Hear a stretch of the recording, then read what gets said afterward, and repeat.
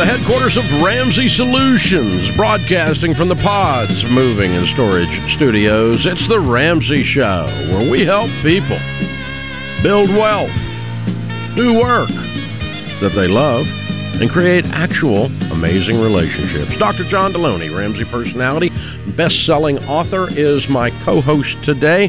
And a big day for Dr. John and all the folks here at Ramsey. We are really excited. His brand new book, Building a Non-Anxious Life, goes on sale today. The pre-order goes on sale today. And many of you have already responded to the pre-sale.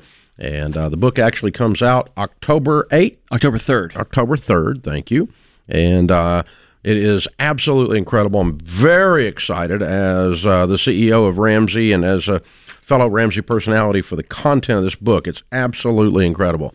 How to build a non-anxious life. So, John, how do you build a non-anxious life? I'm still figuring this out myself. Don't put out a book in front of 22 million people. That'll help. That's exactly right. So I think it goes back to a couple years ago, right when I was put on air to talk about the world had gone sideways, and we were talking about anxiety, everybody was anxious and stressed and burned out because we were all locked in our homes. And we threw that quick readout, Redefining Anxiety, just a quick little, hey guys, this isn't the problem. And that resonated so well. And anxiety is the symptom. That's exactly right. Not the problem. And we thought that when we opened things back up and we got back to quote unquote normal, we'd all be good. And it feels like things have continued to cascade sideways. Everybody, if you look at the data, everybody's anxious, burned out, stressed out. I tell audiences, half of you are struggling with anxiety and the other half of you are married to somebody who is, right? Yeah. So everybody's cooked. And so really looking at anxiety is not the problem. Anxiety is the symptom. Anxiety is the alarm system. So if you're going to solve it, if you're going to build a non-anxious life, you have to actually go to the source. That's right. You don't just take the batteries out of the alarm. That's right. You got to go to the source, and it is what's causing it. It's about building a different life, man. We are living lives that are not free. We're not dealing with reality. We have ignored our health. We have ignored our relationships. We're just a mess. We're untethered mess. And so this book was really me walking through this myself, right? How can I distill down the neuroscience? How can I distill down the ancient wisdom that you get in the Bible? How do I distill all this down to 6 daily choices that a person can make every day to build a non-anxious life, man? There they are. And I'm pretty jazzed about it, pretty excited about it. Yeah, the thing is, it's this wonderful combination of grandmother's wisdom. Mm-hmm. And biblical wisdom and, academic prowess. I mean, you've got the 2 PhDs, and so this stuff is not, it's not made up. This is all researched and dialed in very, very carefully, and yet it's very accessible and very readable. The most important thing for me was that my 13-year-old son could sit down and understand what this book was about, and I caught him reading it the other day. It lets me know, dude, if you want to go read a bunch of journals, those journals are out there, and for the large swath of America, and getting to be myself included, those aren't accessible. Meaning you can't understand them. You can't understand them. And if you can, it's hard to apply it. So I wanted to create a book that put in the hands of men and women, fathers and daughters and brothers and sisters, how can we change our lives? And very similar to what you've done with money, which is to take a complex zoo of a financial system and just distill, here's how you live your life, man. Mm-hmm. I've tried to do the same thing with the anxiety and the burnout and the stress that we're all feeling. One of the 6 choices is connection. Mm-hmm. And where you've gotten, and I think the cell phone, the smartphone has made it worse, but we've gotten just horrible at personal relationships and having a friend. That's right.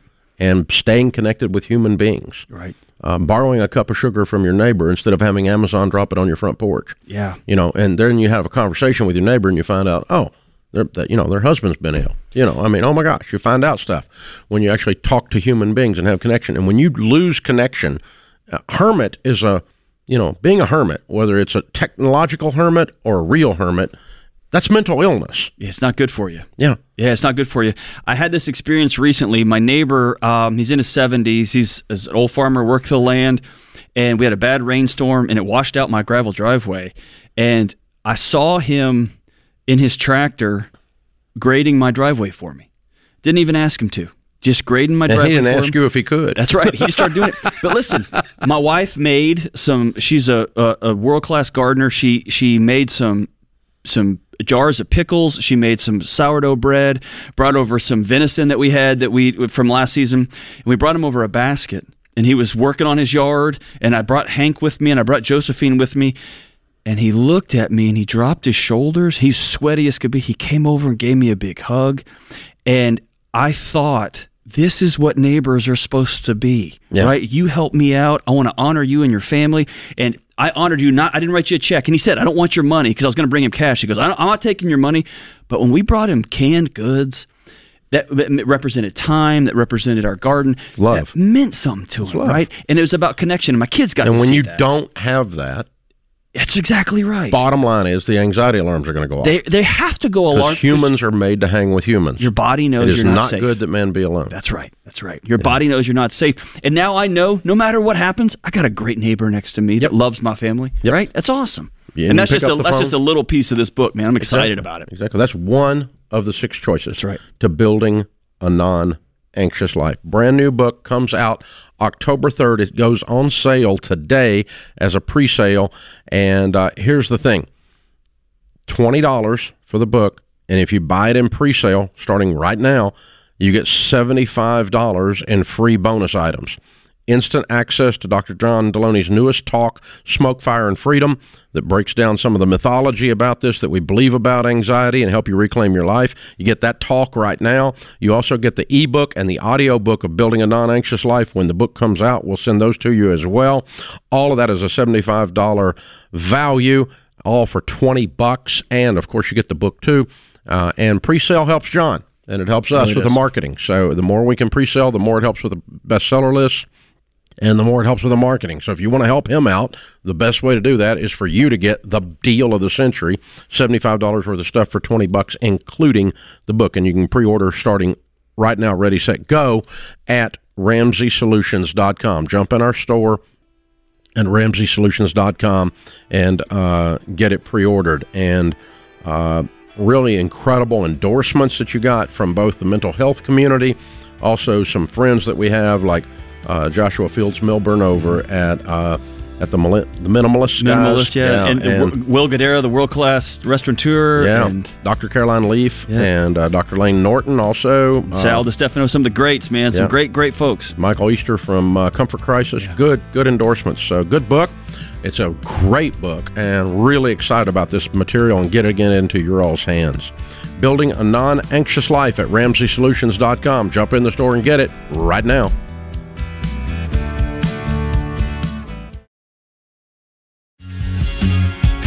#1 best-selling author of the book Own Your Past, Change Your Future, and the new book out today on pre-sale. Dr. John Deloney, the new book Building a Non-Anxious Life. Open phones at 888-825-5225. Dr. John, my co-host today. Terry is with us in Chicago. Hi, Terry. Welcome to the Ramsey Show. Hi, Uncle Dave. Hi, John. Hey, what's up? Yeah, so basically, I'm a business owner with irregular income. I am married, but I cannot, unfortunately, get my husband to combine these finances.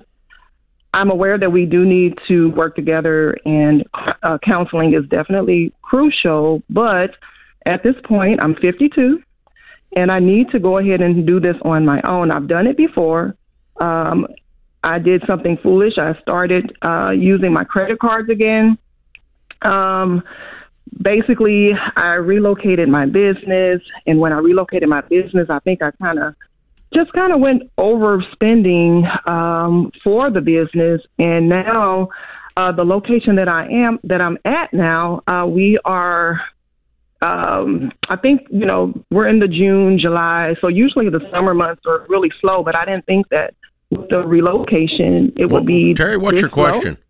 So the question is, because I need to go ahead and start doing this on my own, I definitely have a lot of debt. And I have done baby step number 1 and number 3 multiple times. But I'm just trying to figure out what is the best way to go about paying off my debt. So that's pretty much what it is. Yeah. How long you been married? Well, hey, we just 10 years. Mm-hmm. And why is it he doesn't want to combine finances? You know what? He's kind of, I don't know. I can't really go off into all of the details. If I did, everybody would know who I am.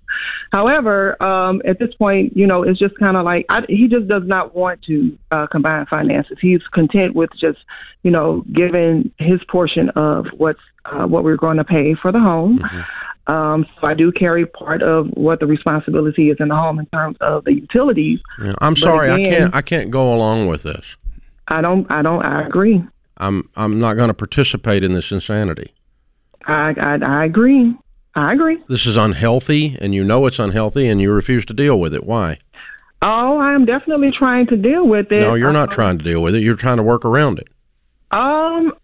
Short of, we need to get to the bottom. I know I can't really tell you everything, but at the end of the day, I'm feeling stuck. Mm-hmm. And I don't want to feel stuck. I feel like I want to do this with him, but I know I'm going to have to just do it on my own on my portion. So here's the thing: you let's take that track. You know what to do. Mm-hmm. You put your debts in order of smallest to largest, and you pay them off.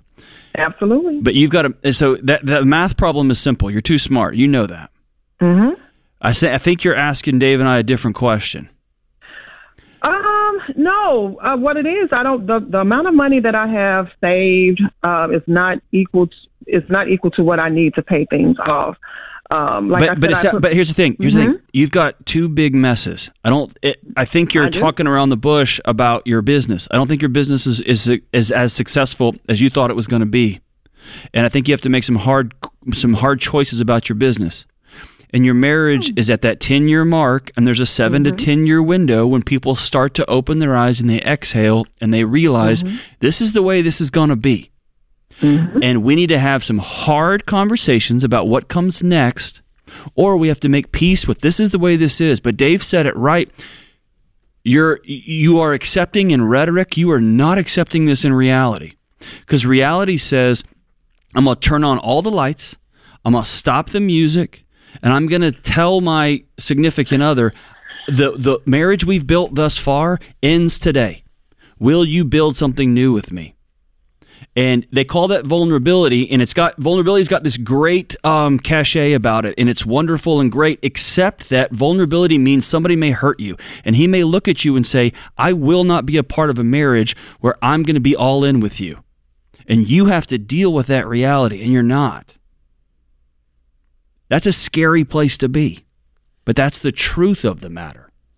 And I'm not saying you got to end your marriage. You may have to say, okay, fine, I'm on my own inside my own house. That's what she is saying. And if you've gone to the ends of the earth, well, she's acquiesced. I mean, she gave up and says, I want to go work this by myself. And the problem is your probability of building wealth when your spouse is not participating is very low. It's hard. You might clear out the debt, but the number of times that we interviewed millionaires, 10,167 of them, that they said, I did this while dragging my spouse kicking and screaming all the way and became a millionaire anyway. When they didn't participate, they didn't help. I basically had a roommate and a joint venture, not a marriage. And the number of times that happens statistically in the data is almost never. I mean, it's way less than 5%. Yeah. And so what you're asking to do is statistically improbable. Can it be done? Well, good Lord, yeah. Most anything can be done.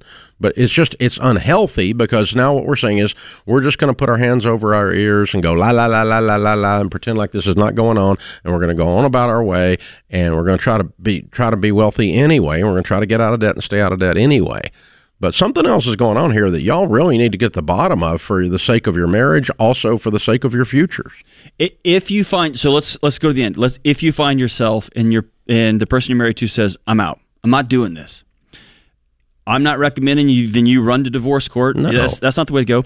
But then you're going to follow the baby steps the way you follow the baby steps. And you're going to have to create a life where I may have to go get second jobs. I may have to go get third jobs. I may have to figure this thing out. And you may have to go to counseling on your own if the person just refuses to go with you. But my hope is that someone would see your determination. They would see the path you're taking and see the light that's coming on in your eyes. And they'd say, hey, I want to be a part of that. I know that's not true if you're married to someone who struggles with addiction, if you're married to somebody who just doesn't care, someone who's struggling with certain kinds of mental, I get all that. But at some point, you either have to say, hey, this is it. We're going to have this final conversation. And if they won't do it, they won't do it. Yeah, Dave, sometimes it's throwing your hands up and saying, whatever, it's not worth it. And sometimes, the old ball and chain is the old ball and chain. You're married to a guy that just says, I'm not getting off the couch. And then you got some hard choices to make, I guess. Yeah, that's where you're facing. And so I'm just telling you that in doing this in spite of your spouse, folks, and everything staying separate, A, it's a lot harder, and B, your probability is just not there.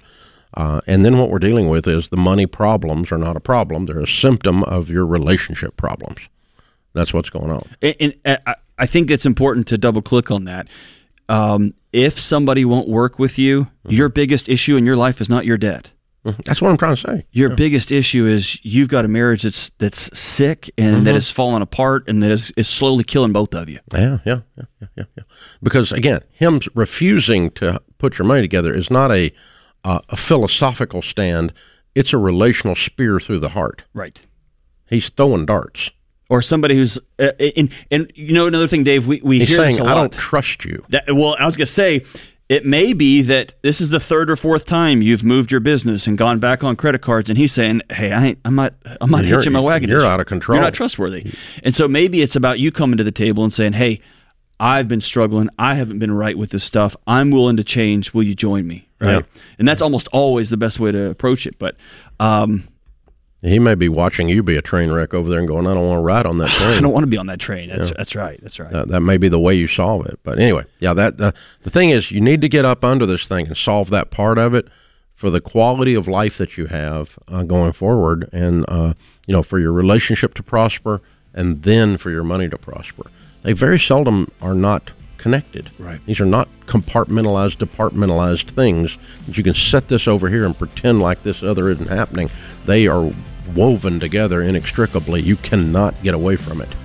And so it's tough. So I hope you can get to the bottom of it, Terry. I hope you guys can find some peace and find some, unity at your place. This is The Ramsey Show.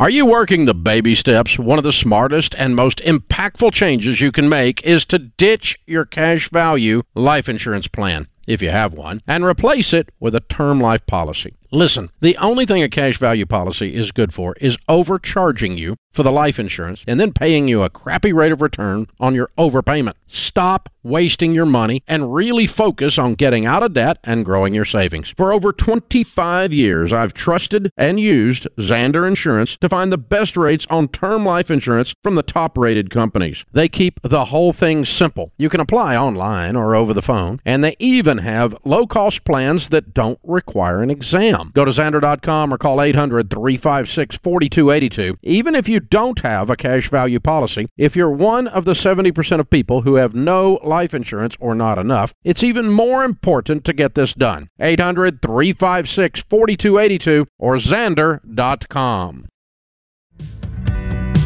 Dr. John Deloney, Ramsey personality, #1 best-selling author, is my co-host today. He's also the host of the Dr. John Deloney podcast, which you need to tune into if you want to hear about relationships and mental health issues and all kinds of fun stuff. It's an exciting, fun show. There's always something wacky going on and always good information for you to use in your daily life as well. Dustin is in Dallas, Texas. Hi, Dustin. Welcome to the Ramsey Show. Hi, Dave. How are you doing today? Better than I deserve. What's up? Good. So I have this question about, I have a 401, I changed jobs and I have a 401k sitting there, and I was very tempting to take that 401k given that we're moving. So I'm selling my current home, moving to Phoenix, and it's very tempting to take that 401k and take the 30% hit and put that on the next home to drive so that I can get a 15-year mortgage to kill that upfront interest that's all this front-loaded interest on these loans right now. And I know that's generally not a good idea, but with a 7.5% return annually, and you're talking about 6.5% interest, you're going to pay that in interest over the course. That $100,000 is going to make of roughly $450 over the course of 20 years, and you're going to pay that roughly in interest over the course of the loan. So my question is normally that's not a good idea to do, but is there an edge case where that might be okay, especially if it affords me a lot more money to invest over time, given my monthly output? I want to borrow at 30% interest to put more down on my house so that I can save the interest, so I can save interest over time. No, that doesn't make sense. And are you in a 20% tax bracket? Almost. So I'm making $150 a year. You're my not wife 20%. You're in a 30% tax bracket. No. So this is not a 30% hit. It's a 40% hit. I see. Okay. You have a 10% penalty plus your tax hit. So it would be 40. It would be 40%. Yeah. On that. Yeah. 10% plus your tax rate. So all of a sudden it gets even more evil. No, we're not doing that. No, I would stay away from that. Now, here's the other thing. The other piece of information you got that's wrong somehow is that mortgages are front loaded with interest. They're not. They're not. Okay. You pay more interest on the front end because an amortization has a level payment, and the portion of your payment that goes to interest goes down as the balance goes down. And so there is more interest on the front end, but it's not front loaded. It's calculated on the outstanding balance. So there's not a front. Yeah, okay. 30, so I guess 30 years, time, 30 years or an extra 15 years of interest payments. Yes. And yes, we don't want to do 30 years, but it's not front loaded with interest. It's the interest is calculated on the outstanding balance on all mortgages except for some kind of subprime garbage. But I mean, a traditional conventional mortgage is calculated like simple interest.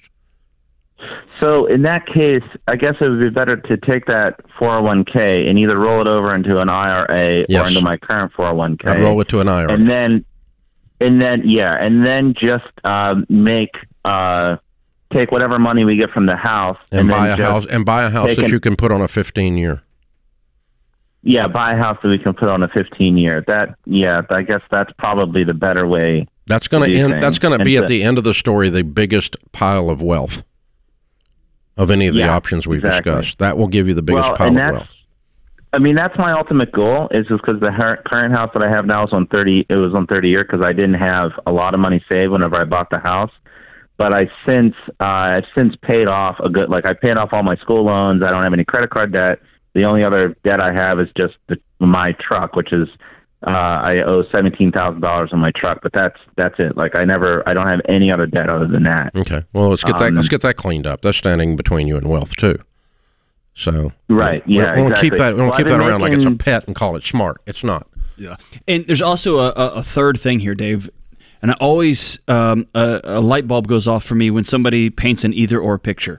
Either I cash out this 401 to do X, or I just got to pay this thing out over 30 years. There's always a third option, and the third option here is no.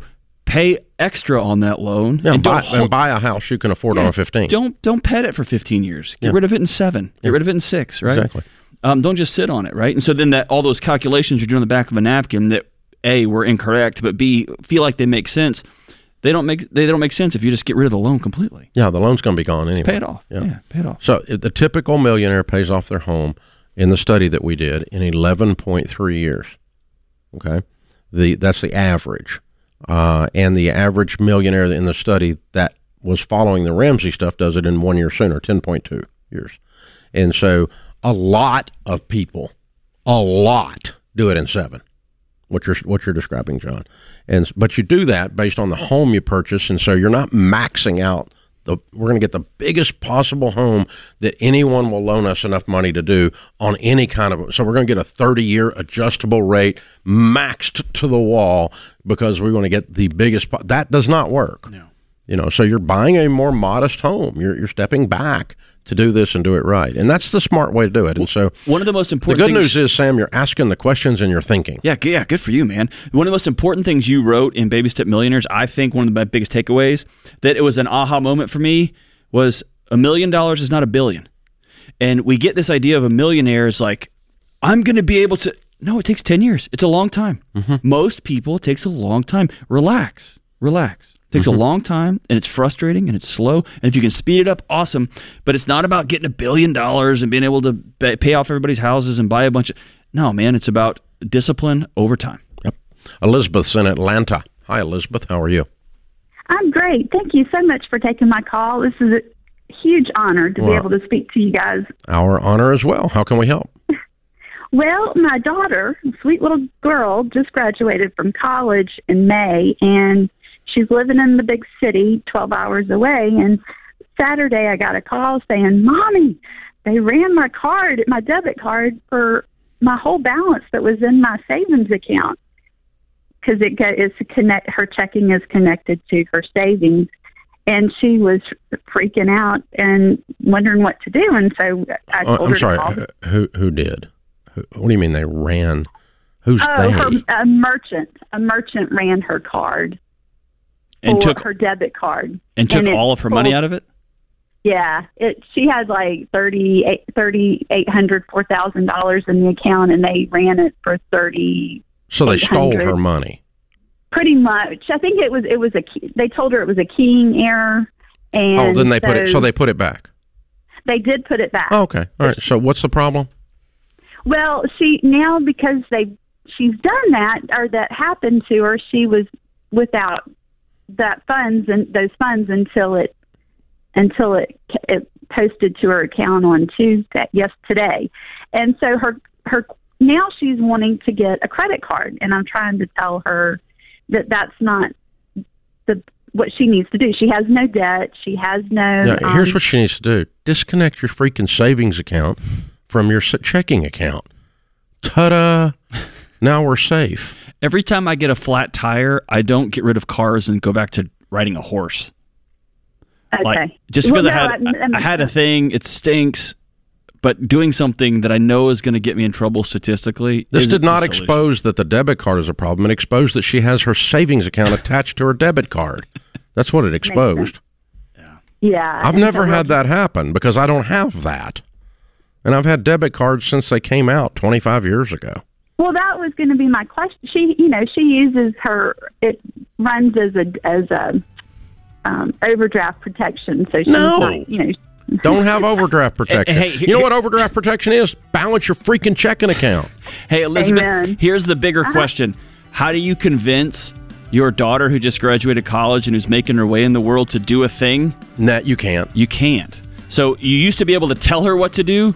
Now you have to sit down over coffee and say, hey, I don't think this is a great decision. Here's some decisions we've made where it's backfired on me and our family. And then you got to hold her hand while she goes and has to learn some things the hard way. Yeah. And this did not expose the weakness of the debit card system. It exposed the weakness of your daughter's system. That's the thing she needs to get. If she gets that, she'll be convinced. This is The Ramsey Show.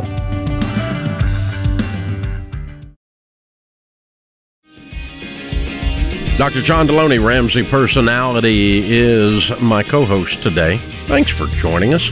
Open phones at 888-825-5225. Hey, if you are a new listener out there and you want to know kind of where you fit into all this stuff, there's a free thing you can do at RamseySolutions.com. It's the GSA, the Get Started Assessment. Click the Get Started button, and we'll help you figure out where you are and what your next steps are. Be sure and click it there at RamseySolutions.com. Sam is with us in St. Louis. Hey, Sam, welcome to The Ramsey Show. Hey, how are you guys? Better than we deserve, sir. How can we help? So I am 26 years old. Been listening to you guys kind of on and off for a few months. I'm actually in the industry. I work in wealth management. I have no debt. I'm just kind of curious what your advice to a 26-year-old who really doesn't have a need for a house but has a little bit of money, kind of need a car here soon, but I'm just kind of feeling a little stuck with all the options. So I wanted to get y'all's thoughts. Good for you. Well done. What do you make? $56,000. That's before any bonus or anything. Total, it's probably around 63, 64. Okay. Very good. Good start, man. Well done. Well, you're right. We would first have an emergency fund of 3 to 6 months of expenses in liquid cash, meaning some kind of high yield savings account, money market type thing, right? Just sitting there just for emergencies. And then I'd have a car fund where we're saving to pay cash for this next car. And once that's maxed out, then I think you're probably building wealth and I'd be doing that while I'm saving 15% of my income into retirement. So I'd be in your 401k or Roth IRAs and good growth stock mutual funds, 15% of your income going into that. And then beyond that, since you don't have a house and don't have a need or a want for a house today, I would start building a house fund. Because long term, you do want to be an owner in the real estate business, because 100% of the time, rents go up over time. And so your largest line item in your budget is housing, and it's going to go up every year until you become an owner. So it's not the end of the world. If you want to go for the next 4 or 5 years and be a renter, that's fine, but don't go 40 years. Because ask people what real estate cost 40 years ago. You know, it's a different thing, right? Right. And that's kind of where I guess I'm feeling a little stuck is I'm taking 6%, getting that match out of my 401k, and then I'm only living off of 65% of the rest. So I'm immediately saving 35%. Good for you. You're a natural saver. So let's make sure you're getting a full 15% into retirement of your income, and then let's make sure the emergency fund's in place and the car fund's going. Beyond that, I'm going to just start take something like an S&P 500 fund and start throwing money in it. And then 4 years from now, 5 years from now, maybe you met someone, maybe you're married, you're in a position, you got a couple $100,000 laying there, and you can buy a house or put down a huge downstroke on a house, one of the two. And that gets you ready. You just don't want to be out of the real estate market permanently as a home owner. It doesn't bode well it destabilizes your retirement years to not be the owner of the property you're in. It adds anxiety, John.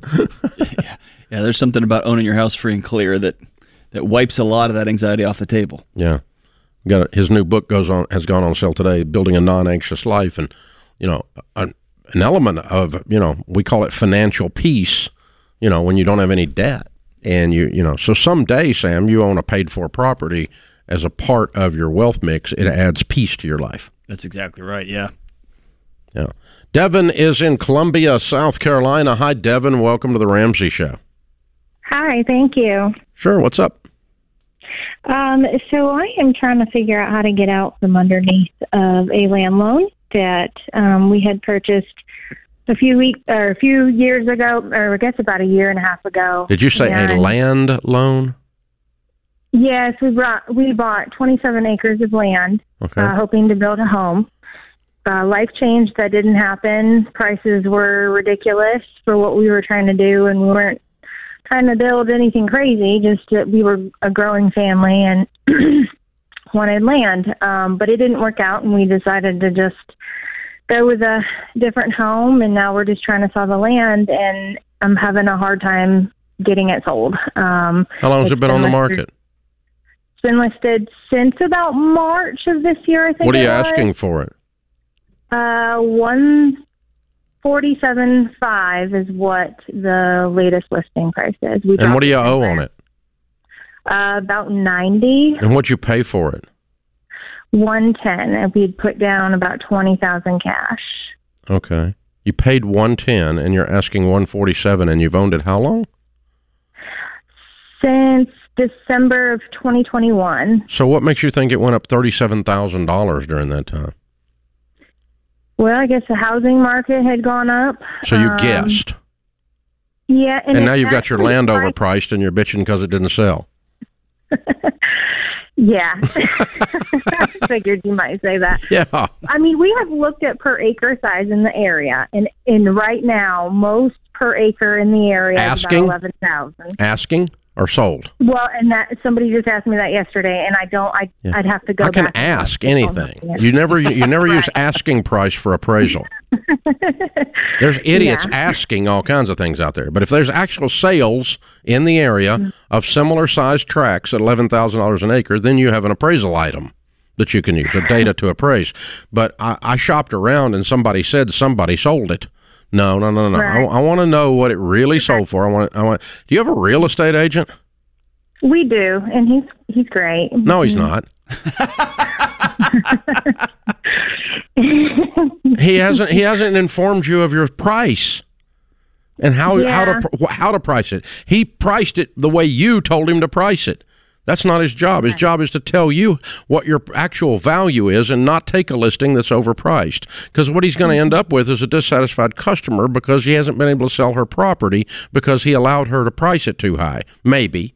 I don't know. I think you did, though. You're probably right. No, I think you're probably did. Right. Yeah, I think we figured out why it hadn't sold. Drop your price. I mean, find out what it's really worth. Maybe I'm wrong. I'm wrong. Let's find out what it's really worth, though. Actual data. And call your real estate agent and say, I need to know what this is really worth. And I'm not paying for an appraisal. You dig up some comps, and let's figure out what this stinking thing's worth. And your real estate agent ought to be able to do that in about an hour. And if they know how to basically run the MLS computer. And then you can figure out if you've got it overpriced and price it right. Okay, you can't, this market has slowed down, and people overpaying for stuff because they're in a feeding frenzy is over. That's done. There's very few markets that are doing that. There's some kind of 83 offers over the weekend crap. That stuff's gone, okay? Apparently, we've kind of gone back to more of a normal real estate world where stuff stays on the market 3 to 4 months if priced properly.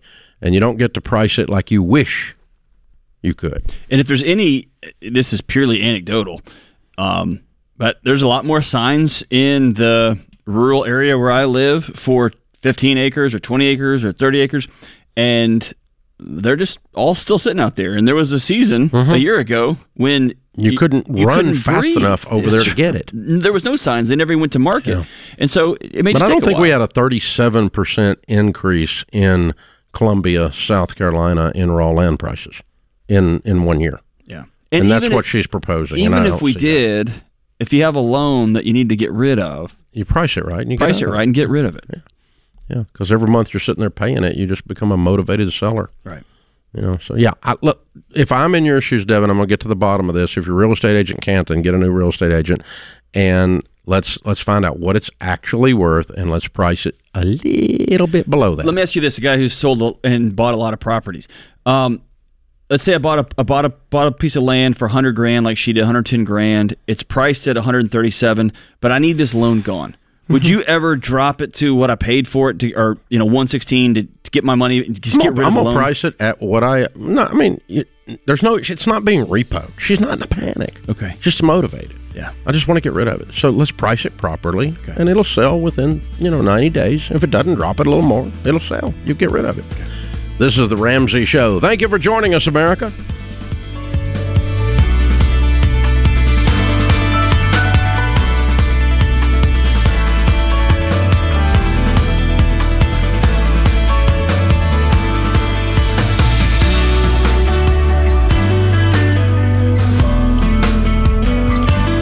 Hey, it's Dr. John Deloney. If you like what you heard in this episode and want to know more about getting started on the Ramsey baby steps, go to RamseySolutions.com and click on the Get Started button. We'll help you figure out the best next step for you based on your specific situation. That's RamseySolutions.com and click Get Started.